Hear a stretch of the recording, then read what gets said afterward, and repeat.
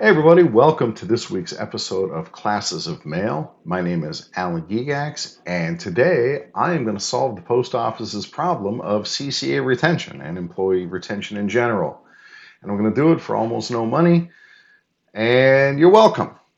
So this is a letter that I wrote to our local postmaster referencing CCA retention and the problem that we're having and some solutions that I had for solving that problem. So what I'm going to do is just read the letter as written without commentary. It's already going to be long enough, and I'm sure that there will be plenty of episodes in the future where I can comment on some of these issues. Some of the information in here is a little bit outdated. Most notably, I refer to myself as a Carrier Academy instructor, and at the moment, I am not a Carrier Academy instructor. I got removed from that position for having this very podcast. And that is a story that is still ongoing. I cannot wait to tell you guys that story, but it is at the moment unresolved. So, with no further ado, here is my solution to CCA retention. NALC 2502 and Postmaster. The problems we have in retaining CCAs have become highly disruptive to the work environment at Las Vegas area post offices and around the country. I realize all parties already know this, yet solutions are not forthcoming. In my role as a Carrier Academy instructor and an on-the-job instructor, I have a lot of interactions with CCAs, and I see the issues that cause them to struggle and cause them to quit. Honestly, the conditions new hires face would cause anyone to struggle. Below, I will outline the three primary issues, and I will suggest solutions which I believe to be reasonable. 1. Scheduling. Problem. This is by a wide margin the number one reason we lose CCAs. In many areas of the country, it's becoming the primary reason we are losing long-time regulars. At my station, East Las Vegas, I see CCAs who are burned out and exhausted, and we're one of the least demanding stations in the valley. Quite simply, it is unreasonable to expect people to work 6 and 7 days per week, 50 plus hours per week for the indefinite future. Our new hires have families. They have children and spouses who they would like to see. They have the obligations of normal life, doctor appointments, house cleaning, car maintenance, childcare, and so on. These obligations must be met, but an overwhelming schedule imposed by the post office makes it impossible to meet these obligations. In order to solve this problem, we need more CCAs, but we'll never get caught up if they keep quitting. Every time we lose a CCA, it puts us in a deeper hole. Solution. Give CCAs scheduled days off and stick to them. If a CCA knew for sure that they would be off Thursday, they could get their oil changed that day. They could have lunch with their spouse. They could clean the house. They could rest. Knowing that a day off is coming, CCAs will find it easier to deal with the other difficulties imposed by the job. It is true that the mail must be delivered and that we need as many hands as possible to get the job done. But what we're doing isn't working. We have created a situation where the only way a CCA can ensure a day off is to quit. Frankly, having a CCA who works 40 to 50 hours per week is much better than having a CCA who works 0 hours per week because they've quit. Not all CCAs want days off. Some are overtime hounds who want to work as much as possible. Luckily, management has built-in flexibility to accommodate those carriers. There is no obligation for equitability in CCA overtime. If a CCA wants to work up to the weekly hours limit and management wants them to work, go for it. There is no conflict here. Likewise, if a CCA needs a day off and she is given Wednesday off, then she needs to really be off Wednesday. The post office is built to withstand being shorthanded up to a point. Carriers take annual leave and sick leave, CCAs come and go, carriers bid to other stations, and the mail still goes through. It's important to remember that our choice here is to give them one day off or every day off when they quit. Keeping the CCAs we have will allow us to get caught up on staffing, and when we're caught up on staffing, we can possibly give CCAs 2 days off if they want them. I won't hold my breath on that one. Remember, CCAs who want the hours can be used all the way up to the hours limit. Conclusion. Allowing CCAs one definite day off per week will overcome the primary reason CCAs quit. It's not the entire solution, but it addresses the single biggest problem in a reasonable and achievable way. 2. Treatment by management. Problem. Please indulge this brief anecdote, which will demonstrate the problem. I received a phone call from a CCA I had trained in the Carrier Academy. He went to the Winterwood post office for his OJI and had been on his own for a few days. On the afternoon in question, he met the station manager for the first time. The manager introduced himself and told the new CCA the following. This is not an exact quote, but it's very close and captures the spirit and feeling of what was said. Quote, "It seems like you're doing a good job so far. That's great, but I have expectations for you. And if you don't meet my expectations, I expect you to quit. And if you don't resign, I will fire you. Don't make me fire you. If I have to fire you, you won't be able to get any work with the federal government ever again." End quote.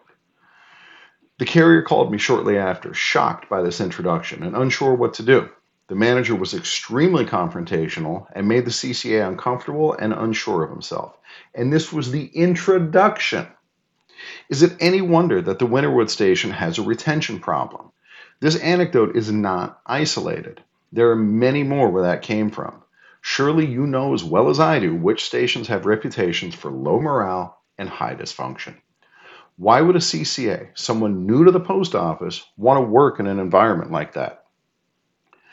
Management has an obligation to instruct and to help new hires develop into successful carriers. In my discussions with CCAs, they most definitely do not receive educational instructions from management. Instead, they are instructed to work faster. They are instructed not to call in sick. They are instructed to work faster. They are instructed that they better get all those parcels delivered and be back by 5. They are instructed to work faster. And of course, they are instructed to work faster. The problem is so endemic that when I talk to a CCA 2 months into their probation, they can no longer tell me the 4 classes of mail that can go into the U-book. They can no longer tell me the steps to secure an LLV before exiting. They can no longer tell me many of the things I drill into them in the Carrier Academy because management is not worried about whether CCAs are sending deliverable mail to be shredded. Management is worried about everybody being off the street by 6 p.m. As a result, CCAs wind up doing things that get them fired. They hop in and out of the truck without securing it properly. They go to the door without their satchel. They throw all their undeliverable mail into a bucket, and so on, all in the interest of being faster and getting back, quote, on time, end quote. Currently, there is 0 additional training for carriers after they finish their OJI. While the job is pretty straightforward, there are a lot of details to remember. It's natural to forget skills which are not reinforced. It is natural for carriers to drift into bad practices. Over the course of my career, it happened to me. The first time I taught Carrier Academy, there were so many slides I read and said, "We're supposed to do that?" I didn't know that was a rule. Because the last time I received any training beyond an occasional stand-up talk was more than a decade previous. Management uses times on the 3996 to intimidate CCAs into rushing. This happens even at good stations like East. When a route gets cased and split, the street portion of the route is split into only 5 hours of delivery. The regular carrier takes 6 to 7 hours to deliver their mail. By what rationale would substitute carriers get the route done 2 hours faster? And that doesn't take into account high volume days when even the regular carrier would need overtime. Regardless of volume, regardless of workload projections, management splits routes into 5 hours on the street, setting up unrealistic expectations for CCAs.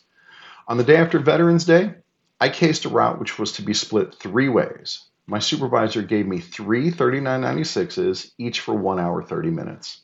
I asked him directly, quote, "Do you really think this route only has 4.5 hours of street time the day after a holiday?" End quote. He would not give me a straight answer. Meanwhile, when a CCA delivers that hour 30 handoff and needs 2:30 to get it done, management will harass the CCA for taking too long. At Winterwood, I've heard from new CCAs who get asked to carry the entire street portion of completely unfamiliar routes and then get phone calls from management at 5 p.m. asking them why they're taking so long. This is not how we set up carriers for success. Solution: we have to nurture our new hires. We have to make them feel welcome, and we have to give them the tools they need in order to succeed. I cannot give supervisors more pleasant personalities or better leadership skills. What I can do is instill and reinforce the skills carriers need in order to do the job properly. The more skilled a carrier is, the easier it is for them to give reliable projections to management. The easier it is for them to deliver the mail safely and accurately. And when carriers improve in safety and accuracy, that causes fewer downstream problems for management. Wouldn't it be nice if supervisors could spend less of their time fielding customer complaints? Wouldn't it be nice if closing supervisors didn't constantly have to put out the fire set by opening supervisors? Continued training for CCAs, and regular carriers too, in the form of refresher classes would unquestionably help reduce errors and accidents and injuries. That reduction would allow supervisors to focus on more productive tasks. Increased job competence would also lead to increased job satisfaction for carriers. Realistic 3996s would lead to a reduction in stress for CCAs. It would also take away a bludgeon that is used by supervisors against CCAs.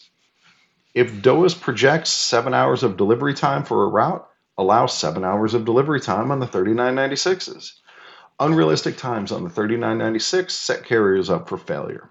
Realistic times set them up for success, and they allow closing supervisors a more realistic expectation of when carriers should return from the street. Conclusion: mistreatment by management is the second biggest reason we lose CCAs. We can make carriers less susceptible to mistreatment by giving them additional training. We can also take away one of management's most often used weapons and a tool of general dysfunction by putting more realistic times on the 3996. 3. Got another job. Problem: CCAs sometimes decide they don't like carrying mail for a variety of reasons. Sometimes they get another job offer and decide they would like the new job better. Solution: we cannot control what other jobs are available to CCAs. Instead, we must make our job as attractive as possible.